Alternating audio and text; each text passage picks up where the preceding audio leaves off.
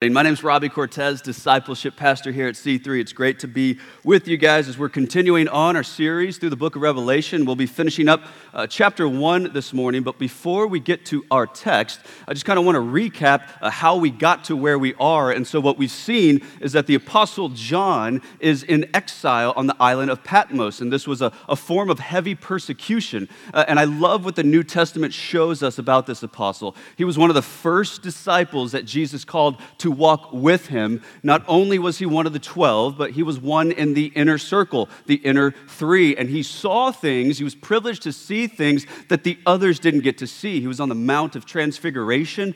We see in Scripture he had an intimacy with Christ that we should want, that we should desire. Like sat next to him, leaned into his bosom. He witnessed Christ's crucifixion. He was there. He witnessed his resurrection, and he witnessed his ascension. And so from that time onward, like decade after decade after decade, this brother's just on fire, like a pillar to the church, an encouragement to the church, an elder, a leader, a pastor. His life's getting threatened, and he's like, oh, well, I'm going to keep telling people about Jesus. He's getting beaten, and he's celebrating that he's worthy to be beaten for Jesus' sake. And so he's on this island in an attempt to be shut up, if you will. And to that, I think God just kind of laughs and says, you can't stop my bro John. Like, I'm still going to do something amazing with him, even on this deserted island. And that's where we're at. And so last week we saw that this voice, this thunderous voice, speaks to him. And what we're going to see is that voice is coming from Jesus. And this voice instructs him to write specific things to 7 specific churches. And I think that there's probably something familiar to this voice, but also it's like a trumpet. It wasn't a trumpet, it's like a trumpet. So it's pretty loud and also a little bit different. But John starts turning, and that's where our text picks up in verse 12. He turns to see the voice, and he sees Jesus, but this is not the Jesus he's accustomed to. Like, this is not your grandma's Jesus. Like, we're all accustomed to some portraits of Jesus throughout the years, like maybe Jesus meek and mild, walking through the meadows. He's got like head and shoulders hair with his sheep, maybe even has a sheep on his shoulder. In some cases, the sheep is smiling, which is a little bit creepy. But this is not the Jesus that John turns to see. And so what I want us to keep at the forefront of our minds as we look at this beautiful description of who Christ is that this is a book primarily revealing who Christ is, not what he looks like. There are a lot of imagery, there's a lot of imagery used throughout this book, and sometimes we can get caught up in this picture, in this portrait of Jesus, but it's not meant for us to have an understanding of what Jesus physically looks like, but to understand his nature. Understand his character, who he is, and what he is like, especially with relation to the church. And so as we look at all of these beautiful images of Christ, that's what we should be asking ourselves. What is this telling me about who he is? And heads up to kind of whet your appetite. Scholars, theologians agree that this is perhaps the most beautiful description of Christ in all of Scripture. So that's what we have in front of us. It's important to remember this because if we get caught up in the portrait and the imagery, then at best what we maybe have is like Mighty Morphin Power Jesus. Right, like bronze feet activate. Like that's not what's being communicated here. And so before we get into it, I want to kind of give a little bit of a brief word on apocalyptic literature, because that's what we have before us. It's a genre that perhaps we're not so used to. And it uses symbolism, colors to represent specific things. And so we are a very facts-based culture. When we read things, we just want to read an account, just tell me the facts, tell me what it was like. And that's not necessarily what passages like this are doing. They're less cerebral and more imaginative in nature. And so here's an example of what I'm talking about. Is in the Gospels, in Luke chapter 1 and 2, we have an account of Jesus' birth. We're all familiar with it. We went through it in December. And so the story goes, Gabriel appears to Mary, right? Mary receives the message. Mary and Joseph wind up in Bethlehem. These events happen in sequential order. there's some wise men, there's some shepherds, so on and so forth. And then if we embrace Matthew's gospel, like he brings 42 factual evidences of Jesus' lineage into the picture. And we receive that. That's beautiful. That is glorious. But in the book of Revelation, there is another telling of Jesus' birth that looks a little bit different. Right? So in this account, like there's this woman who's clothed with the sun. So we're off to a weird start already. And then to go further, she's standing on the moon. She's got a crown that's no ordinary crown. It's a crown of 12 stars, and she's in labor, about to give birth to a baby. And then comes this dragon ready to eat the baby. Like, is this getting weird for you guys? The baby is birthed, caught up to God, safe there. Dragon is angry, starts waging war on the woman. She's given wings like an eagle to fly into the desert. She's kept guarded, safe. Dragon's like really angry, starts spitting water out of his mouth like a river. So this is a big lizard, starts flooding the earth. The earth opens up, drinks the water, and she's protected. Dragon rages war on her other children. How's that for a Christmas play? Like, who wants to sign up to be the dragon? Careful, no hands, great. That was one over here. Jordan, talk to your son, man. Same story, told in a different way. And so apocalyptic literature, what it's aimed to do is actually hit our imagination on purpose, to fuel us and to energize us in a new and in a fresh way. And so there's a commentator on this, John J. Collins. I want to help us understand this so that we can get the full picture of what's being communicated here. John J. Collins says, an apocalypse or a revelation is intended to interpret the present earthly circumstances in light of the supernatural world and of the future, and to influence both the understanding and the behavior of the audience. That's what's intended here. To take this a little bit further, Darrell Johnson says this: imagery has the power to hook us deep inside. Images can quickly and effectively convey that which we struggle to put in words. Imagery goes beyond the intellect and through the emotions into the imagination, grabbing hold of us at the deepest recesses of our being. Imagery goes beyond the intellect, through the emotions, into the imagination. This is my favorite part: informing the intellect and igniting the emotions. Essentially, what these guys are telling us is that apocalyptic literature as a genre, and specifically when it comes to biblical apocalyptic writings, is aimed to do something to us, to charge us, and to energize us. And so I'm going to go out on a limb here and suggest that that's probably why authors like C.S. Lewis, when he writes Narnia, and J.R.R. Tolkien, when he writes Lord of the Rings, that's probably why those movies move us so much. Right? And so in Narnia, we understand that Aslan is this lion representing Jesus, and he starts roaring and raging war. And for me, I just want to start crying and yelling, like, for Aslan. And then I wasn't even angry a second ago, but now I want to punch something. Like, anybody there? I know I'm probably the only weirdo in here that gets geeked out by this. All right, so I have another scene from The Lord of the Rings. I have a slide, I think, for us this morning. So a lot of you know what's up right here, right? Right, we got good versus bad. On the right side and the dark side, we got, it's not that clear, but we got the demons, the darkness, some weird creatures there. And on the left side, the good guys are kind of clothed in light as they're approaching the bad guys. The bad guys are like, oh, the light's so bright, kind of like the ones behind all of you guys on me. And they clash and they fight, and that energizes us. Right? When we see things differently. Like for me, I start rolling up my sleeves and I'm like, man, you're coming after me? You're coming after my king? You're coming after my mind, my heart, my affections for Jesus? Like, let's go. Let's do this. You're coming after my wife? You're coming after my kids and their hearts and their minds, my family, my church? Let's do this.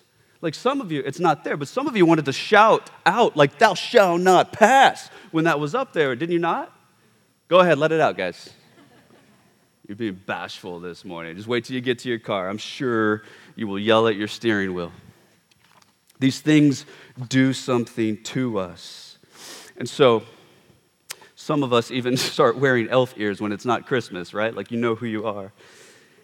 biblical apocalyptic literature does something to us. And so in this picture that we're about to see in Revelation 1, 12 through 20, it's aimed to do something to us. And it was aimed to do something to the 7 churches that this letter was going to be circulating through.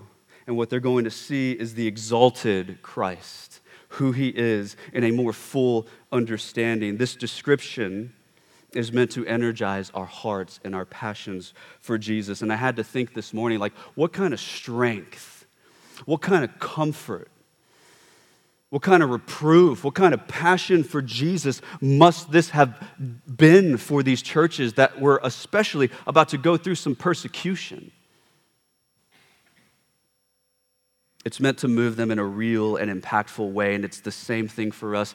C3, this letter may not have been written to us, but it was certainly written for us and preserved for us for 2,000 years. And so my heart's prayer this week is that we would leave this place never the same, transformed by the revealing of who Jesus is, transformed by his grace, by the power of the Holy Spirit working, living, moving, active in his church. And so let's go ahead and read. We'll start out with verses 12 through 16, and then we'll cover the other half in a little bit when we get to that. So Revelation 1, starting at verse 12. He says, "Then I turned to see the voice that was speaking to me. And on turning, I saw 7 golden lampstands, and in the midst of the lampstands, one like a son of man, clothed with a long robe and with a golden sash around his chest. The hairs of his head were white like white wool, like snow. His eyes were like a flame of fire. His feet were like burnished bronze, refined in a furnace, and his voice was like the roar of many waters. In his right hand he held 7 stars, and from his mouth came a sharp 2-edged sword, and his face was like the sun shining in full strength." And so what I want to do as we unpack that is kind of want to give you a layout of where we're going. So the first thing I want to look at is this phrase, "one like the Son of Man," because there's been a lot of confusion in church history about what that means. So I want to help give a little bit of clarity. And then this is what we're going to see about Jesus. This is where we're going. We're going to see him as our priest. We're going to see his profoundness. We're going to see his permanence, his power. We're going to see him as our protector. We're going to see his perfection, and then we're going to see his praiseworthiness. And we by no means have time to go into all the details that are here for us. But like Seth encouraged us in week 1, man, may all of us have hearts that are seeking to know God better through this book. That means giving ourselves to studying it even outside of Sundays. And Seth has some incredible resources. I have some incredible resources. We'd love to help you out on that journey. So please let us know however we can be helpful. But starting with this phrase, "one like a son of man." When we look to the New Testament, this was Jesus' favorite title about himself. Like, it's mentioned around 81 times, and all but a few, it's Jesus referring to himself. And so there's 2 takes that I believe are wrong that have become very popular in our day. And one is from liberal theologians, which I think is like an oxymoron. Like, can you be a liberal theologian? But we'll just go with that this morning. Say that because Jesus didn't believe that he was God, he's trying to dispel any notion that he might be. So he's heavily emphasizing the fact that he is man.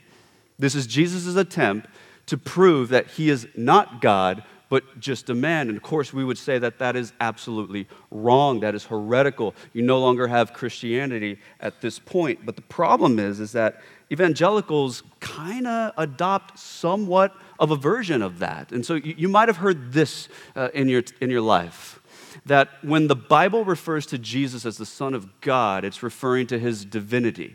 Right? It's showing that he is God. And when it refers to him as the Son of Man, it's talking about his humanity. And while that might sound nice, that's not actually the meaning of the phrase. And so we're first introduced to this phrase in Daniel chapter 7, verses 13 through 14. We'll go ahead and read that here. Daniel says, I saw in the night visions, and behold, with the clouds of heaven there came one like a son of man, and he came to the Ancient of Days and was presented before him. And to him was given dominion and glory and a kingdom, that all peoples, nations, and languages should serve him. His dominion is an everlasting dominion which shall not pass away, and his kingdom one that shall not be destroyed. And so the Jews during Jesus' time, the scholars during Jesus' time, the priests, the high priest, all knew very well that the phrase Son of Man was loaded with messianic connotations, and they derived that from the book of Daniel primarily. And so here's kind of proof, a biblical proof, as to the meaning of this phrase. You guys remember Jesus' trial before the priests, this unjust trial in the middle of the night. They're bringing all these accusations against him. And then finally they say, hey, do you have nothing to say about these things? Like, tell us once and for all, are you the Son of God? And how does Jesus reply? He says, you have said so, but I say to you that from now on you will see the Son of Man seated at the right hand of the Father and coming on the clouds of glory. And if the high priest knew that by Son of Man Jesus was saying, I'm just a guy like you, then they would probably have been happy at that point, right? Like, good, finally. But they tear their robes off and yell, blasphemy. What further need of witness do we have? You've heard him. And they crucified him for it. They knew that he was referring to himself every time that he called himself the Son of Man as Messiah. And so the first thing that John notices is the confirmation. This is Messiah. Jesus Christ is the only way of salvation. And what's interesting in John, in this book of Revelation, says one like unto the Son of Man, or one like a Son of Man. And I think there was a familiarity when he saw this vision. Like, I see him, I recognize him, and yet he's completely unrecognizable. I see Jesus, but he's so glorious. He's so bright, he's so vibrant, he's so exalted that at the same time, I can hardly believe what I'm seeing. And here's some encouragement for us in that. One day, we will be like him. Do you still think about that? Do you meditate on that? That one day, we will be transformed to be completely and wholly like him, without sin. And that's not meant for us to like puff our chests up and say, yeah, look at me, but rather it's supposed to make us look at ourselves, our crimson-stained cesspool selves, like fallen, broken, and see what Jesus does with that. He makes all things new, makes us white, makes us pure, makes us glorious like him. And I love what C.S. Lewis talks about on that note. He says, if one day perhaps you and I could see one of our brothers and sisters, let's just say the weakest among us, and I'll put my name in the hat for that one. Like the most broken dude who's always stumbling. He's a believer, but man, he just can't get it right. If you take the weakest Christian among us here this morning, and for a second we could get a glimpse of the future glory that he would have, all of us would probably want to fall down and worship that being if we could see the glory that they'll have one day in Christ. And I wonder, does that make you maybe see your brothers and sisters in a different light?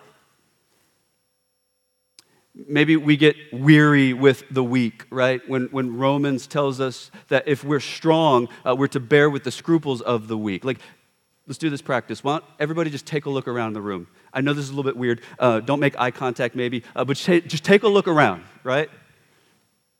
Think about it. Your future brother and sister is going to be so like Christ that if we could see them right now, man, we might want to fall down and worship them. And Lewis kind of finishes that up with saying those who reject Christ will be so hideous, so dismarred, so ugly that only a nightmare could dream it up. This first picture of Christ, his glory, and what he's going to do for us. Next, we're going to see that in his clothing, he is our high priest. Verse 13, clothed with a long robe and with a golden sash around his chest. This speaks of Jesus' priesthood, that he is our great high priest, and the location of where he's at is really interesting. He's within the lampstands. And so in Exodus 25, we're introduced to the instruction God gives for building these specific lampstands. I have a picture of one up here. It's called the menorah. Maybe. There we go. I was going to have to act it out for you guys. So we have a candle in the middle, and then they were instructed to have 3 prongs to the left and 3 prongs to the right. And it was the priest's job to keep the oil on the lamp filled so that it can continue to burn all through the day. And it was meant to give light to the priests as they did work in the tabernacle, in the temple. But in this picture, Jesus reveals the candles as being the churches themselves, which is interesting because what we see here is that it is Christ himself who is upholding his church, who's tending to the oil so that her flame will not burn out. It is Christ alone who is upholding his bride. And what that speaks to me this morning, look, I never want to see Scripture through the lens of an American. Like, there's so much more going on. We got to get out of our cultural eyes and see the big picture. But what that speaks to us, perhaps, as a church in America, is that as we see the culture around us continually pushing God out of our minds, God out of the picture, in the midst of chaos, of culture wars and political polarization, and it looks like it's getting really crazy out there, and all these agendas we're wanting to be on top of, like in the midst of all that, Christ is keeping his church. Like, fear not. His church will be victorious. And here's the thing we have to get. His church will be victorious, not because you read a book, and not because you're savvy on all the agendas and what the vaccine future is going to look like. No. It is Christ alone, and we should be knowledgeable of these things, right? Be wise as serpents, but innocent as doves. And we should seek to influence every fabric of society, I believe, as believers, bringing the light of Christ into it. But it is Christ alone who is upholding his church, and this should encourage us here. And I believe it probably encouraged the churches who are about to endure heavy persecution, even to the point of death. Right? To look out and see, like in Daniel, there is another one in the fire with me. He's not deserted us. He's not abandoned us. Like he's here right now. His very spirit, his very presence is here among us. And I wonder if that changes our heart posture a little bit this morning. Maybe it changes how we get ready on a Sunday or the drive here. We come expecting him to meet us. We come expecting to behold him in his word. Fathers, I got to ask this question, man. I'm the first one who needs to hear this. Are you the priest of your home? Are you tending to the oil of your wife's heart and her affections for Jesus? Are you giving her a loving example of sacrificial love, an example of Christ? And I don't mean saying, you read the Bible today, woman? By the way, do not do that in a fight. Like, you're a little crabby today. You've been reading scripture. No, don't. Just trust me, don't do that. Are you tending to the oil of your children's affections for Jesus? Look, man, I'm excited for Rico to play baseball. But may those other things never take priority over me pouring into him a love for Jesus. I can't wait to share. We were talking about baseball cards on the way here. Like, I hope he likes baseball cards. I can't wait. I fantasize of his first Astros game this coming season. But man, May that pale in comparison to what I give him about Jesus. Are you tending to the oil of the lamps in your house? Let's move on. In his wisdom, he is profound. Verse 14, the hairs of his head were white like white wool, like snow. His eyes were like a flame of fire. This is a remarkable statement. And if we don't get into it, we just think Grandpa Jesus. But this is remarkable because in Daniel chapter 7, a little bit earlier in verse 9 of what we read earlier, we see God the Father described as the Ancient of Days. And this is the description of him in verse 9, specifically God the Father. As I looked, thrones were placed, and the Ancient of Days took his seat. His clothing was white as snow, and his hair, and the hair of his head like pure wool. This is what John is saying, though. In Daniel, we see Son of Man and Ancient of Days as two different people, different distinctions. But in this revelation, they're one. Essentially, what he's showing us is God the Father and God the Son are one being. The Ancient of Days is Jesus. And the whiteness of his hair is representing his wisdom, his purity. And what that should speak to us is that we can trust him, right? Like his ways are not our ways, they're better than our ways. And so many times we want to be teenagers with God and think, man, I know you're saying this, but I really think I should go that way. When has that ever worked for you? When have you ever pursued your ways against God's and it's gone well for your soul or even in the physical? And so we as an American culture, we don't really reverence our elders, right? Our more seasoned people around us. Like it's interesting, like increasingly so, we want to fight tooth and nail against the effects of aging. Like turn on daytime television, man, it's all ads against that.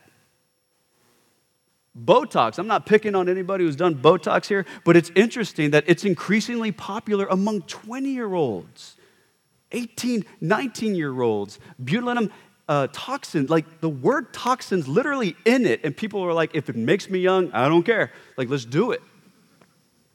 We fight against it. We don't reverence aging, but Scripture does. Proverbs 16:31, a white head is a crown of glory. Leviticus 19:32, you shall rise up before the white head, funny name, and honor the face of an old man. Why? Because they've been there. They've lived some life. They have made mistakes, and from them we can and should glean wisdom, seeking their input, seeking their insight. And with Christ, well, he doesn't grow more wiser through the ages, but what this is showing us is that as the first and the last, he is infinitely wise. He is infinitely wise. Verse 14, his eyes were like a flame of fire. This speaks of the penetrating insight and omniscience of Jesus. That in his fiery holiness, the true condition of every church and of every Christian is known. And what's interesting is that when we think about like the powerful, omniscient eye of Jesus, usually, if you're like me, your first like guttural reaction isn't joy, right? Like as he pierces through every facade that we could possibly put on, as he looks through and exposes our heart open, exposes our mind with his omniscience, that usually makes us feel like, oh no. Like I hope he doesn't see that. I hope he doesn't see what I did last week, what I did yesterday. I hope he doesn't see that thought. I hope he doesn't see what I said. I hope he doesn't see where I clicked on. I hope he doesn't see my history. And so we want to shrink back. But here's what that should do for the believer. On the contrary, knowing that Christ pierces through our hearts exposed before him, our mind exposed, our past, our history exposed before him. He doesn't look at that and go, ew. But he moves towards us with compassionate love and mercy and grace. He says, man, your shame, the thing that you want no one to know about you, man, I see it. Give it to me. He nails it to the cross. He offers mercy. He offers forgiveness. He offers redemption, washing our crimson-stained life whiter than snow. That's what he does for us. Man, why would you reject this great salvation? And here's something else that you guys need to hear as well, is that if you feel like you're failing or you keep stumbling over the same sin, same addiction, and you're at a place where you're like, man, I don't think I'm ever going to get past this. Like, it is a weight on me that I don't think I'll ever get through. Man, I think the fiery eyes of Jesus shows us that he is sanctifying his church. I read a book maybe over 10 years ago. I don't remember the author, so I'm just going to say this is me. In the burning bush account, right? God speaks through the burning bush, and the bush itself was not burned, was not consumed. But think about every bug. Think about every fungus. Think about every pestilence around it. It must have been consumed. And so the fiery eyes of Jesus aren't done with you, man. He's going to burn up everything that isn't him. I love when Michelangelo was asked about the inspiration for his sculpture, David, which is in Italy to this day, about 500 years ago. They asked, how did you approach this? This big block marble. And he goes, that was easy. I just chipped away everything that wasn't David. Pretty simple, right? Fiery eyes of Christ are going to burn in us everything that is not him. Don't give up hope. We got to move through this a little bit quicker. In his strength, he is permanent. Verse 15, his feet were like burnished bronze, refined in a furnace. This is speaking to the fact that he is strong, solid, stable, and we are not. He's tireless to stride down the centuries, strong to trample down his enemies. Like one day, all of Christ's enemies are going to be under his feet. He's going to make them a footstool. And that's one thing to think about our comfy feet on the ottoman as we watch playoff football. It's another thing to think about these large, brass, burning feet of Jesus stomping on his enemies, right? This literature does something to us, or at least to me. In his declaration, he is powerful. Verse 15, and his voice was like the roar of many waters, like the thundering waves crashing on the island of Patmos, like the Niagara Falls rushing water, so is his voice with power. I remember my first ocean experience as a boy. My dad took me and my siblings fishing, and I'm the baby in the family. And so apparently you go fishing when it's still dark outside. And so we get to the Galveston Wall, get out the car, and I hear the roar of the water. It's just Galveston, I get it, right? It's not California. But those waves were like scary, especially in pitch black darkness. And so we grab everything. My dad grabs the equipment, and then he starts walking into the darkness, closer to the loud, scary noise. And I'm like, why are we doing that? We go down this pier, and it just gets louder and louder, and I'm terrified. I'm trying not to show that to my brother. I don't know if he's here. But I was terrified, and to kind of cap off that experience, I kid you not, there was a dude with a hook arm on the pier. And so I was like, I'm over this. Like, I'm done. If this is fishing, I don't want to do it. Can we go home and get a Happy Meal? Fish fillet, say we caught it, something different. But Scripture says, Psalm 29, 3-4, the voice of the Lord is over the waters. The God of glory thunders. The Lord over many waters. The voice of the Lord is powerful. The voice of the Lord is full of majesty. For his servants he is protective. Verse 16, in his right hand he held 7 stars. In verse 20, we see that the stars represent angels of the churches, and it's debated whether that means literal, like angelic creatures, or maybe messenger of the churches, to say the elders or pastors of these churches. Regardless, they're in his right hand, which basically tells us they can't be snatched from it, right? No one takes a sheep from Jesus. He guards and he protects. In his judgments, he is perfect. Verse 16, from his mouth came a sharp two-edged sword. The Tracian sword is probably what he's referring to here as long, broad, and heavy, sharp on both sides, double-edged. And it's coming from his mouth, representing the Word of God. Not a literal sword. This is talking about the Word of God. And the Word of God both cuts and cures. It hurts and it heals. Philip Hughes says this: if his word does not cut with the edge of salvation, it cuts with the edge of condemnation. The word of redemption to all who believe is at the same time the word of destruction to those who refuse to believe. Whichever way it's wielded, it is effective. And in his appearance, he is praiseworthy. Verse 16, his face was like the sun shining in full strength. This speaks of his brilliance, holiness, majesty, awesomeness.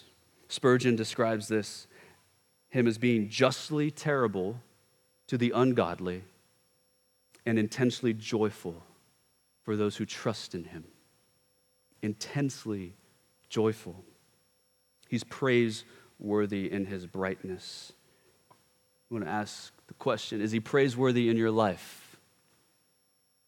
And before we might think to just say amen, we don't answer that question necessarily with words. We answer that question with how we live our lives.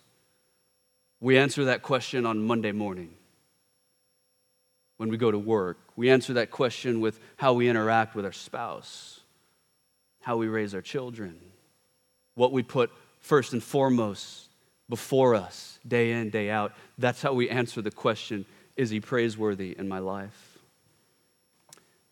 The back half of this will be a lot briefer. Verses 17 through 20. Let's read on. He says, when I saw him, I fell at his feet as though dead, but he laid his right hand on me, saying, fear not, I am the first and the last and the living one. I died, and behold, I am alive forevermore. And I have the keys of death and Hades. Write therefore the things that you have seen, those that are and those that are to take place after this. As for the mystery of the 7 stars that you saw in my right hand and the 7 golden lampstands, the 7 stars are the angels of the 7 churches, and the 7 lampstands are the 7 churches. To see Jesus now in his glorified state, while we, like John, still remain in our sinful brokenness, is more than we can bear, more than we can handle. He falls as though dead. First thing I ask anybody who claims to have seen a vision of Christ is, what was it like to die? Or how fearful were you?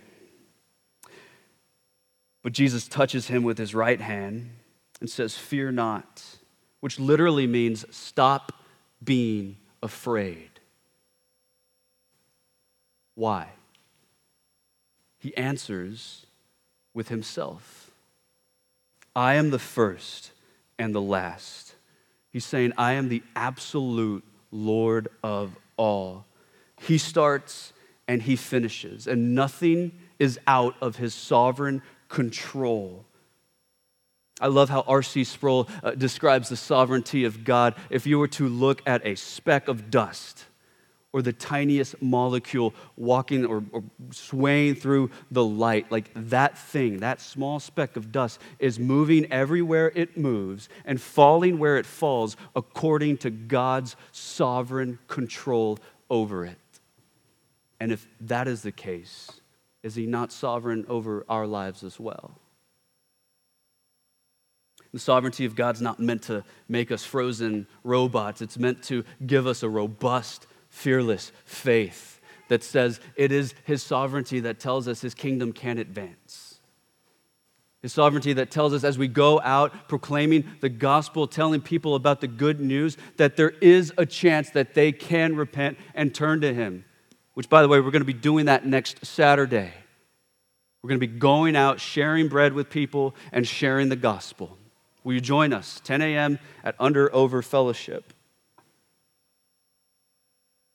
Sin, death, and the grave have all been defeated for us by him. He died once and is alive forevermore. And because of that, because of his resurrection, you and I today have a hope in resurrected life. Though we face death, we can face it in confidence, knowing that as sure as he was resurrected, so will we be with him. Worship band, you guys can go ahead and come up. He holds the key to death and Hades. Death claims the body. Hades claims the soul, but not unless Jesus says so. Not Satan, not man, not anything else. Today, C3, what we've seen in this beautiful, exalted picture of Christ is that he is our prophet, he is our priest, he is our sovereign king, and he is the only one worthy of our worship, of our heart's affection, sovereign over his church and the world, and we get to be a part of this, man. Are you still amazed at his grace towards you, at his grace towards the church? Are you on fire for his design for the church to be the light of the world? May this exalted Christ fuel your heart's affections, and may we live differently in light of this. May you have this exalted view of Christ with you day in, day out, unto eternity when we see him as he is fully. Let's pray.